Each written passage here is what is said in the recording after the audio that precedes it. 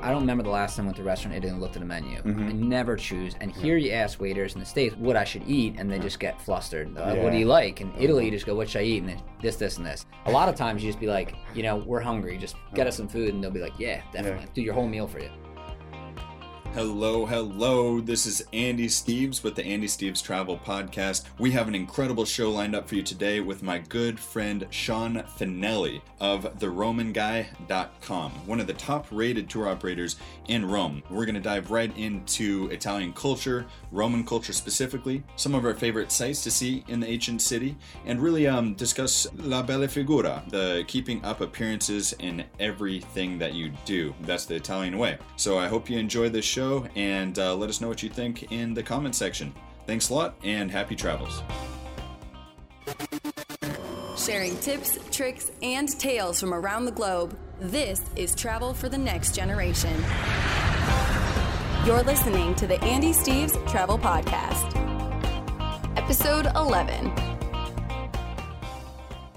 So I'm sitting down with Sean Finelli, and he's the co-founder, I believe? I'm the actual founder of The Roman Guy, but my business partner came in about 3 or 4 years after I started it. It wasn't really a company until he came in, and I couldn't really attribute any of the success without him. So consider ourselves kind of co-founder, but I started the company maybe 3 or 4 years before he came along. Sure. And where did you grow up? I mean, are you do you have dual citizenship? How's that work? So my family's like all Americans, you all come from different parts of the world, and in the Northeast most people come from Europe.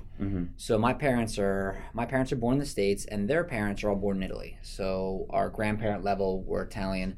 I'm a dual citizen, so I'm American and Italian citizen, but I consider myself American of all things. So I was born and raised here. I was actually from New Jersey, not far off from where we are now.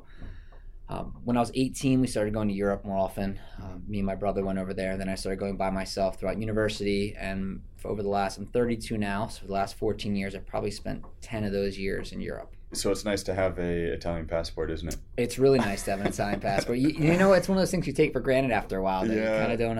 You don't even think twice about it. See, no. I'm still staying under the 90-day limit myself. So as I can see, you may be American, but you definitely picked up Italian style. I can see, and I can appreciate that. Yeah, I mean, living there long enough, you have to assimilate at some point, and that's really a big part of understanding and involving yourself in any culture is assimilating that culture and becoming one with it, and not trying to, you try to keep your own identity, but it's also important to understand the identity of where you're living. And you can do that through fashion and outward appearances, of course, but also through other things like picking up smoking, yeah. Which I've quit since, but it's Italy. Yeah, you're absolutely right. And other things like food, of course, and language, and the list goes on. But I found it so important to do your best to assimilate in as many different levels as possible. I mean, so one thing I always tell students, if I can, is leave the North Face at home. Yeah, leave that's a big thing. The sweatshirts with your school on it. I know we have the school pride, but you would never see an Italian student or an Irish student rocking their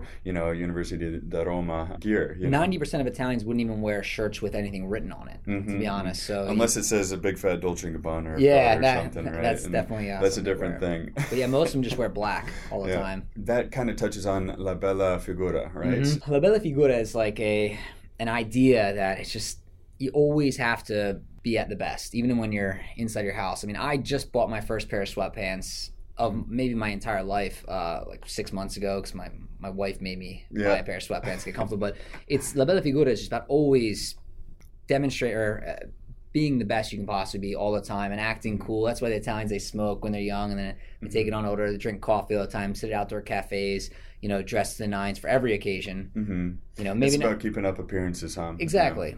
So you would never see an Italian go from the gym home without showering and getting in the States, I thought it was so crazy because here you don't shower in the locker room. Then I went to Italy and everyone showers, and I got used to it. And it's really, it's pleasant to get cleaned up before you go outside in the freezing cold, especially when sweating. And you've never seen an Italian not take a shower after the gym. They'll look at you funny. So let's bring it back to the Roman Guy briefly. As we both know, Italy, very popular tourism spot, extremely competitive in the tourism industry, right? What have you done to differentiate the Roman Guy from all the other companies out there? Italians have this they love Americans, and it's probably one of the few countries in Europe where they actually do love America and Americans in general, but they have like a resentment towards Americans, where American comes with their American style and their American culture, and the Italians like, no, you can't do things this way, you can't do things that way, and it goes further than just, you have to have you can't have a cappuccino after 1 p.m. It goes, it translates to everything for them, to the point where Italians will actually start giving bad service out of resentment. So the one thing we decided with the Roman guy is we're going to give everyone what they want all the time. We'll let them know how things are done here, but if you want to put grated cheese on your fish pasta, which in Italy is completely taboo. Yeah, you put it on your fish pasta. I don't care. As long as you have, we'll let you know what's right and what's publicly accepted or not. But you do what you want, and that goes into customer service. Big thing how we started is we're very nice to everyone, which Italians aren't awesome at doing. And we gave everyone, try to give them what they want as much as possible. Yeah, so. You have that American customer service, but in-depth knowledge of Italian culture, history, and so on. Yeah, you have to be. There's definitely we can't attribute everything to customer service. We had a passion. Me and Brandon and other people that were involved had a massive passion for Italy, the sites. But I've identified that there are 3 key parts to any given tour. One, the monument you're going to visit. Like the Colosseum is a lovely monument. It's massive. People love it. The same thing as if you're doing a tour of the Grand Canyon. It's an awesome site to visit. So you need a monument that's amazing. Okay. 2, you need a great tour guide. It's the face of the company. If you don't have amazing tour guides, nothing's going to happen. So we have like a 2-strike system with tour guides. We want them to, please customers all the time. And if, they're going against that or doing something against what we want them to, the way they want them to appear in front of customers, then they're gone. So the tour guides are extremely important, and we have a great team. And the third one, which people kind of take for granted, is the method in which you do a tour. We found that people like tours better if there's some mode of transportation, whether it's an electric golf cart or electric bikes or some way to get around or some additional value proposition for that particular tour. And that's been a key to our successes. Doing tours differently. Tourism is hard work. When you're navigating the streets of Rome with the guide, you're hot, sweaty, overwhelmed. All of that really drains on you. So if you can skip the time and the effort of walking somewhere by hopping on an electric bike or something, that I could see how that would help.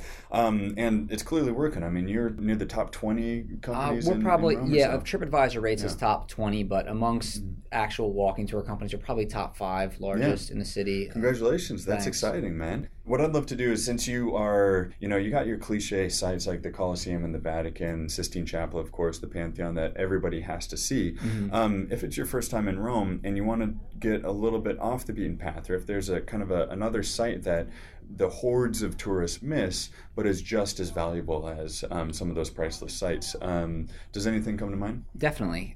When you're in Rome, the sites are important. I would never disrecommend anyone visiting the Colosseum or the Vatican. Bucket list items, you have to see them.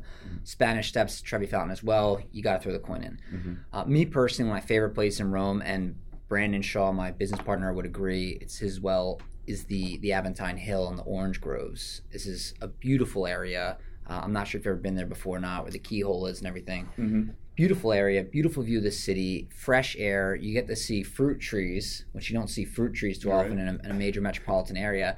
And it's just very nice. And there's a beautiful basilica there. There's the orange groves, and there's the keyhole. So there's 3 massive points of interest. And then there's also things that you don't see, which there's a kind of a sort of monastery there where you can go buy the beer the monks make. And people don't assimilate beer with Italy, but it's a huge market. I hear it. Things like that. Tell us about this keyhole, because I love it. But what's special about it? So the keyhole, it's not part of Italy. It's the area is sanctioned off to the Knights of Malta, so it's not. It's one of the many sovereign areas in the country of Italy. But so I don't really want to spoil it for all the viewers, but let's just say this area is walled off with these massive walls going around it, and inside is a beautiful orchard, which you only see a little piece of. And at the end of the orchard, there's you could say the symbol of Christianity at the end, and all of its beautiful presence, and it just fits right into the keyhole perfectly. And it really is emblematic of Italian style and architecture, and how much more the Italians thought in each thing they do. They didn't just build an orchard,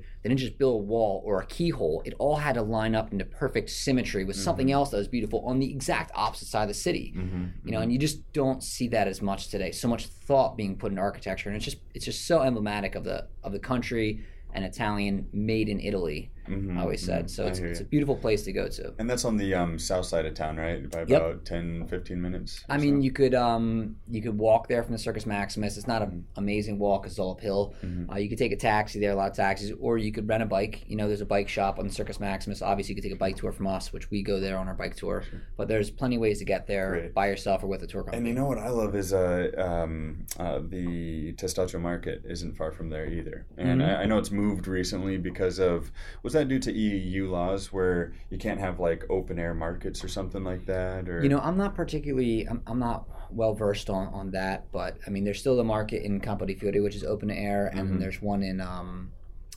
Trastevere, which is still open air in Piazza San Cosimato. But the Testaccio Market is a great place to go. There's excellent food there, and beyond the market, there's all types of like food trucks around there and different places you can eat. So it's a cool place to visit. I definitely love that off the beaten path.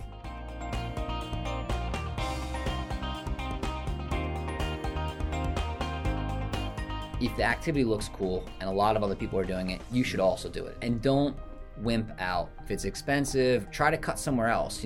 Spend a couple bucks and see the sites you're supposed to see. This episode of Andy Steves Travel is brought to you by our new guidebook, Andy Steves Europe, City Hopping on a Budget. It's available online and in stores now. This guidebook highlights the key information you need to know about our favorite cities, like top sites, delicious restaurants, crazy nightlife venues, clubs, basically all to help you maximize your time, fun, and budget while traveling through Europe. Check it out on Amazon, Barnes & Noble, and of course, your local bookstore. Andy Steves Europe, City Hopping on a Budget. Happy travels. In recent years, what would be the biggest change that you've seen in Rome? It's the eternal city, right? It's it's ancient. The Colosseum's been there for many, many years, but it's also a living city too. Have you seen changes in the last few years? I mean, I always describe Rome as a decade behind us. So if anyone listening to this wants to make any money, just look at something we're doing here. Go to Rome. It probably won't be there, and you can start that business. So if anyone's interested in doing that, you can. But one of the cool things I saw recently is a little bit of modernization. And the Italians don't really have the same you can do anything if you put your mind to it mentality any longer, at least, as North Americans or Anglo-Saxons do. But they've started these awesome car share businesses where they have little smart cars running around, and you just get an app on your phone. You can unlock the car, and it's something they have here in New York. It's kind of like Car to Go or something like exactly. that. Exactly. And they're marketed really great. They have awesome little Italian, like Roman slangs on them on each car, which it's difficult to translate these, but it's just really clever business. And it's been an involvement. I would say the mass transit system is evolving, but it's been about 30 or 40 years since the Metro Line C has been that each time I go back, it seems like the tram line is extending closer and closer to Piazza Venezia, right? Yeah, it is. One stop at a time, but things take a while in such an ancient city. They definitely do. I mean, they say one of the funny jokes is that when they're digging for the Metro Line C, they do a mock news article coming out that said they have an amazing, they found another artifact inside the Metro Line C, and that's the Metro Line C. Yeah. They've been working on it for so long. Would you care to call out a favorite restaurant or bar that you just love in Rome? It's such a hard question to answer, but my absolute favorite restaurant in Rome is a restaurant called Le Mani in Pasta. It's Le Mani in Pasta, which literally means the hands in the pasta, which probably won't give you the best feeling, but this is probably the best seafood restaurant in the city. It's delicious. Value for money is great. I mean, normally when I go there, I spend like 50 to 60 euros, but I'm talking all out, like shellfish platters. And, they have this amazing carpaccio di spigolo, which is raw sea bass with lemon cured, and they put these black truffles on top and eat it over this toast. It's tasty? Nice. It's really good. It's in Trastevere, which I think all the best restaurants in Rome are in Trastevere. Le Mani in Pasta. Le Mani in Pasta. It's an absolute favorite. I'll have to look that up. Have you ever been to or heard of Il Gabriello? I haven't. It's an amazing place, just a few steps away from the Spanish Steps, in one of the kind of the trident streets that lead north towards Piazza del Popolo, and it's run by a couple brothers. Is it the one closest to Villa Borghese? It's not up the hill. It's actually subterranean. It's down, and it's like a red, white, and black theme downstairs, and he asks you one question when you go in: carne o pesce, and like, do you want meat or fish? And that then no other questions or menus come out, and it's just, that means your wine's decided, that means all your courses and everything. I hate choosing food. I absolutely hate it. When I go to a restaurant, I don't remember the last time I went to a restaurant and looked at a menu. I never choose. And here you ask waiters in the States, which I love the States, by the way, but you ask a waiter, what I should eat, and they just get flustered. What do you like? In Italy, you just go, what should I eat? And this, and this. I mean, a lot of times you just be like, we're hungry, just get us some food, and they'll be like, yeah, definitely. And they'll just do your whole meal for you. It's because maybe the staff in the States might fear disappointing, but in Rome, food allergies or substitutions, no garlic, no oil, this yeah. instead of that. And I mean, you go to Lemani and Pasta, and don't even look at a menu. Just tell them, I want shellfish, I want seafood, and they'll set you up. Oh man, I got to check that out when I'm going. It's very, back. very good. Let's transition just a little bit into your traveling style, and when you're traveling for pleasure, does that ever happen? Yeah, it does all the time, as much as I possibly can. Exactly. It's hard though, man. When you work in tourism, it's really hard to check out of it mentally. I mean, you want to film that vlog, you want to get a blog content. You feel like any travel without research is a waste of money almost. So that leads straight into my question. When you go into a new place that you've never been, what kind of research do you do, just generally? Like what sort of resources do you look for? So I'm not a cheap traveler. I like to experience the place as best as I possibly can. I'm not really too interested in very nice hotels. I could sleep anywhere, but my wife, she likes 4-star up hotels. So nice. But we use apps to get cheap ones, like Hotel Tonight, amazing app. But what I'm looking for is activities, and I have a rule for myself. And if the activity looks cool and a lot of other people are doing it, you should also do it. It's kind of like the jump off the bridge. The thing to do, huh? Exactly. So, and don't wimp out on the activity. If it's expensive, or try to cut somewhere else, get takeout. Me and my wife, we always get takeout. We don't go out to a lot of dinners just to save money, but do the activity. Like we went to Vegas in the beginning of October, which is a great place. I love Vegas. And I haven't been to the Grand Canyon yet, and we were like, should we do it? It's like this expensive, yada yada, the helicopters, ever not. And so we ended up renting a car and going, and I'm so happy I did. And it's just the rules, you have to go. Just go and do it, spend a couple bucks, and see the sites you're supposed to see. And do you use, guidebooks, online resources, blogs? Is there your kind of a go-to spot? No, I like guidebooks. I do use guidebooks often, mostly in Europe or places where I don't speak the language. I'll go to a guidebook first. Your dad writes great guidebooks. Yours, I've read through it as well.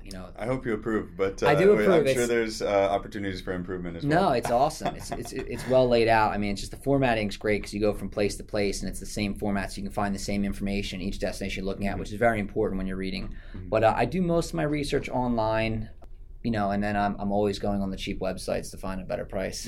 I've always been skeptical about those apps or websites like Hotel Tonight or Last Minute Deals or whatever. I feel like, is it really going to be that good deal? But you can vouch for it. You've had. I mean, Hotel Tonight. I've stayed at some very nice hotels in very nice areas for like $100 a night. I mean, we were in Miami. We stayed at some super luxury hotel on the beach in South Beach with a pool, and it was like $125 a night. Normally $500. And that's just a way for hotels to offload and at least make costs, huh?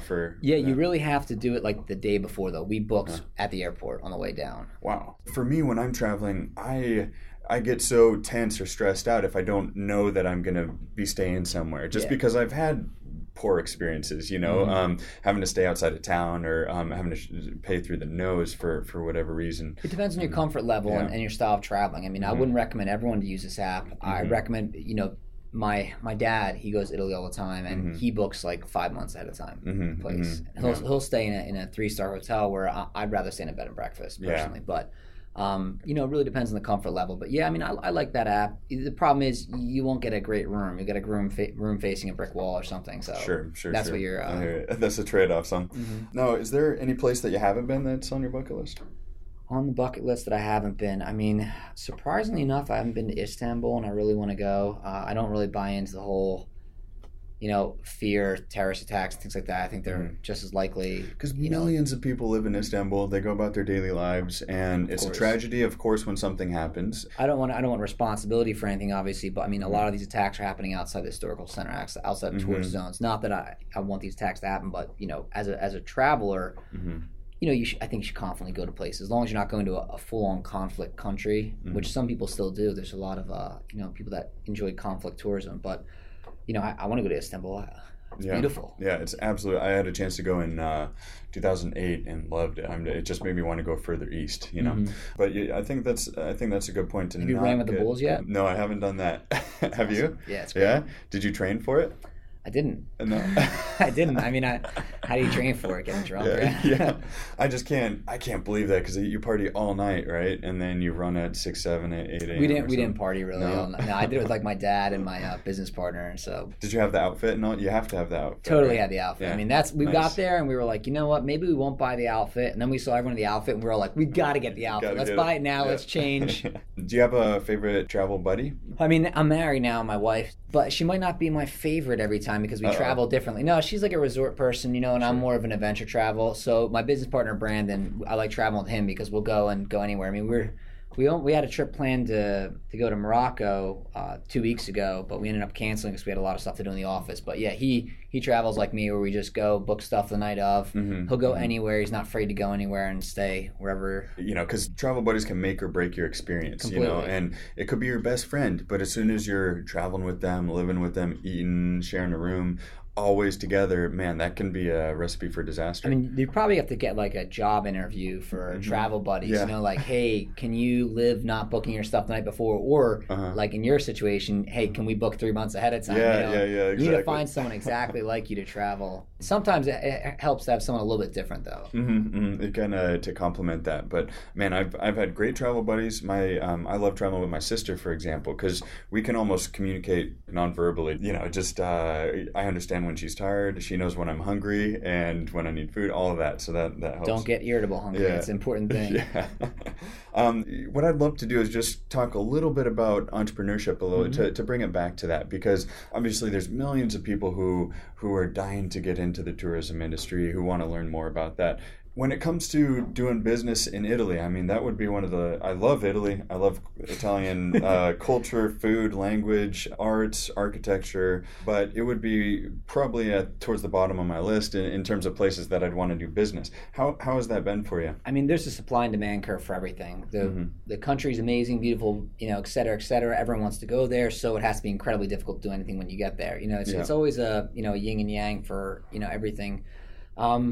It's been tough. There's been a lot of red tape to cut through. First, learn the language. You have to in order to do business there. If you go in there, sounding like a foreigner or messing up all your conjugations, it's just going to be difficult for you. So learn the language is really important. Me and my business partner both speak Italian, obviously. We have the company there. Learn the accounting. One of the biggest things when you start a company, as you probably know, is to learn accounting. And we had to learn. I had to learn accounting in this country and in Italy. It's two completely different systems. Wow. One of the examples of how it was really tough is we did these golf cart tours, which people loved. It's an electric golf cart, great for the environment. We could drive people around in it. It was open walls, so you could just get out and hop on. It was street legal, had seatbelts. It was amazing, going all the side streets. Then all of a sudden the government came in one day on July 14th, 2014, and said you can't do it anymore. That's it's just all sorts of just tweaks in the code will cut out entire businesses. Yeah. Well, we asked them, how do we get a license for it? They're like, well, this is unregulated. We don't have a regulation for this yet. So like, how do we get it regulated? And they're like, you got to wait for us to create something to regulate it. Just wait. We've been waiting 2 years for this now, and we email them literally once a week trying to get a new response, and they Yeah. It's tough, but you just gotta roll with the punches. And think creatively. Like if you find yourself hitting your head against a wall, just back up and figure out what other ways can I still be competitive in a space, because like we all know it's a crowded spot. It's funny in Krakow in Poland.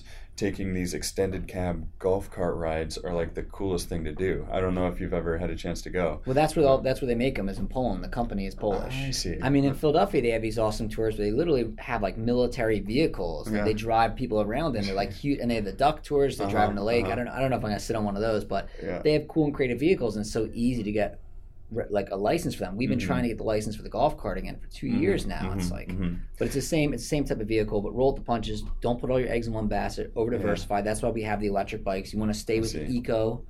Now, in terms of getting your business off the ground for me, one of my biggest challenges is understanding the right metrics, like what metrics to pay attention to and which ones don't matter at all. Because that's, there's no textbook for this. I'm just figuring it out as I go, paying attention to certain numbers and others. Has there been any like hard learned lessons? You have to learn everything, every single piece of your business. Anything you don't know about, that's where you're going to fail. So I went and took an accounting internship because I wanted to learn accounting, as I explained earlier. So you have to know everything. Is that what I saw on your LinkedIn profile? Yeah, I worked actually 2 blocks away from where we are now. Yeah, no way. And you were juggling running your company and going in. Wow. Yeah. Actually, I got the internship through one of my customers. Yeah, no way. It's like, I want to learn accounting, so you come work for me. And I was like, okay. There you go. Wow. And it was a great experience, but you have to learn everything. As for metrics, I heard an amazing quote on a TV show, which I think is great. It's a good TV show. I mean, I agree with it less and less every time I watch it, but on the Shark Tank, this guy, Mark Cuban, who I don't really advocate all of his things he says. I don't like everything that comes out of his mouth, but he said one line, which is incredibly important in the business. He said, follow the money. And following the money is very important. If something is selling, put it on your homepage. I see all too often people trying to struggle with products that are failing by putting them on their homepage instead of pushing their most popular products. And it's just put the money on the homepage. Yeah. And that's what we do the most is if something's selling, you double down on it, huh? Exactly. And just keep going. Yeah. Hopefully people that will become the locomotive of your business and they'll buy other products that you're trying to sell as well afterwards. But, really follow the money. Yeah, see, that's been a challenge for me because one tough lesson I learned is the most popular tourist destinations aren't necessarily the best places for us or my company in particular to run a tour. Yeah. London, for example, lots of tourists go in there, but the perceived value for a city like Krakow or Prague or Budapest is much higher than where they speak a very different language, where the currency is very different, that sort of thing, compared to a city like Dublin or London. That's been an interesting lesson. I personally, I think that it's terrible that it has to be like that because the value of a local expert is you can't even match it. I mean, look at just that we were talking about earlier, saying that your sister understands when you're getting irritable, hungry. Yeah. This is one of my biggest things for purchasing travel or purchasing assistance travel is it's almost worth it just for the restaurant recommendations. So you don't have to sit there and argue with someone over where you're going to eat because this place looks touristy and this place doesn't, and then you get irritable, hungry, then you get in an argument, and just literally to find the right place to eat. And in London, there's plenty of tourist traps, and what's the best fishery to get fish and chips? Going back to having a guide show you around a city, a lot of people have a hard time justifying having a local guide to show you around. Obviously, I run a tour company, you run a tour company. You could say we're biased, but can you speak to the value of having someone who lives in that city show you around? It's like when you go on vacation, don't plan anything beforehand. This is like what people want to do when they want to feel cool. Is I'll just show up and do things when I get there. You're going to get bored, and then you have to decide when you're there what you're going to do. When you have a guide, he's going to show you, he or she obviously is going to show you a million things to do or many things to do, places to eat, where to go. Their local knowledge is just so valuable. And when you get there, when you won't realize it until you are there, that you're going to argue with the person you're with about what to do when you're there or not have anything planned and walk around lost all day. When you have a guide, they just show you everything you're supposed to see, and it's just so simple and easy. They don't get lost. They speak the language. They show you where to eat. And people know them because they're walking through the same streets every day. It's just, for me, it's a no-brainer. Everywhere I go, I get a guide. Yeah, so. It's an incremental cost beyond what you may have budgeted for a day or a trip, but think about all the other costs that you're incurring on a daily basis to be in any given city. And you got your flight, you're paying for hotel accommodations, you're spending money for food. It makes sense to spend another couple percentage points on the overall trip just in order so that you're not stressed, so that you're eating at the right places and not wasting time being lost in the streets of medieval Edinburgh or something. And so it's so nice to be able to have a friend on the ground to show you those. There's small group tours. If you don't want to be in a group of 50, there's groups of 12 and 10, 14 or 25, that are still very, you have a lot of personal time with the guide and you can get to know them and get to know the people in your group. Well, look at if you go to a tour with 100 people, you're now one of 100 people on a tour, and you're never getting any contact with that tour guide. Then afterwards you go get food at a restaurant right next to the Coliseum, and you're going to spend €100 on a meal that should have been 12. You go to buy a tour for maybe a couple euros more than what you're going to tip this tour guide for the 100-person tour, and you're gonna have some time with that tour guide. He's gonna give you local knowledge. You probably could save money in other areas and make it work. And you can pick their brains about anything else that you're really interested in. I mean, like I love being the Boy Scout at the front of the group, like just continuing to ask questions as we're moving from one place to the next. Hey, where's the best place to get a drink after this, or restaurants, you name it. So anyways, Sean, thank you so much for joining me today. I'll look forward to maybe a couple more where we can dive into more about travel, entrepreneurship, and even more about Italy, because there's so much to be said, isn't there? It's an untapped market. There's so many things that even the biggest Italian travel experts haven't really brought to the forefront. There's just so much more the country has to offer. Well, again, it's Sean Finelli here with theromanguy.com. Check that out. You can also see their hundreds of 5-star reviews on TripAdvisor. This is Andy Steeves signing off, and happy travels, and ciao for now. Ciao for now.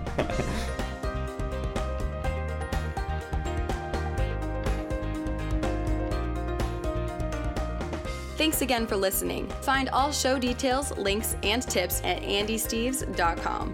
You can connect with WSA Europe, Andy's tour company, at WSA Europe on Facebook, Instagram, or Twitter. And don't forget to subscribe to the podcast. We'll see you next time. Happy travels.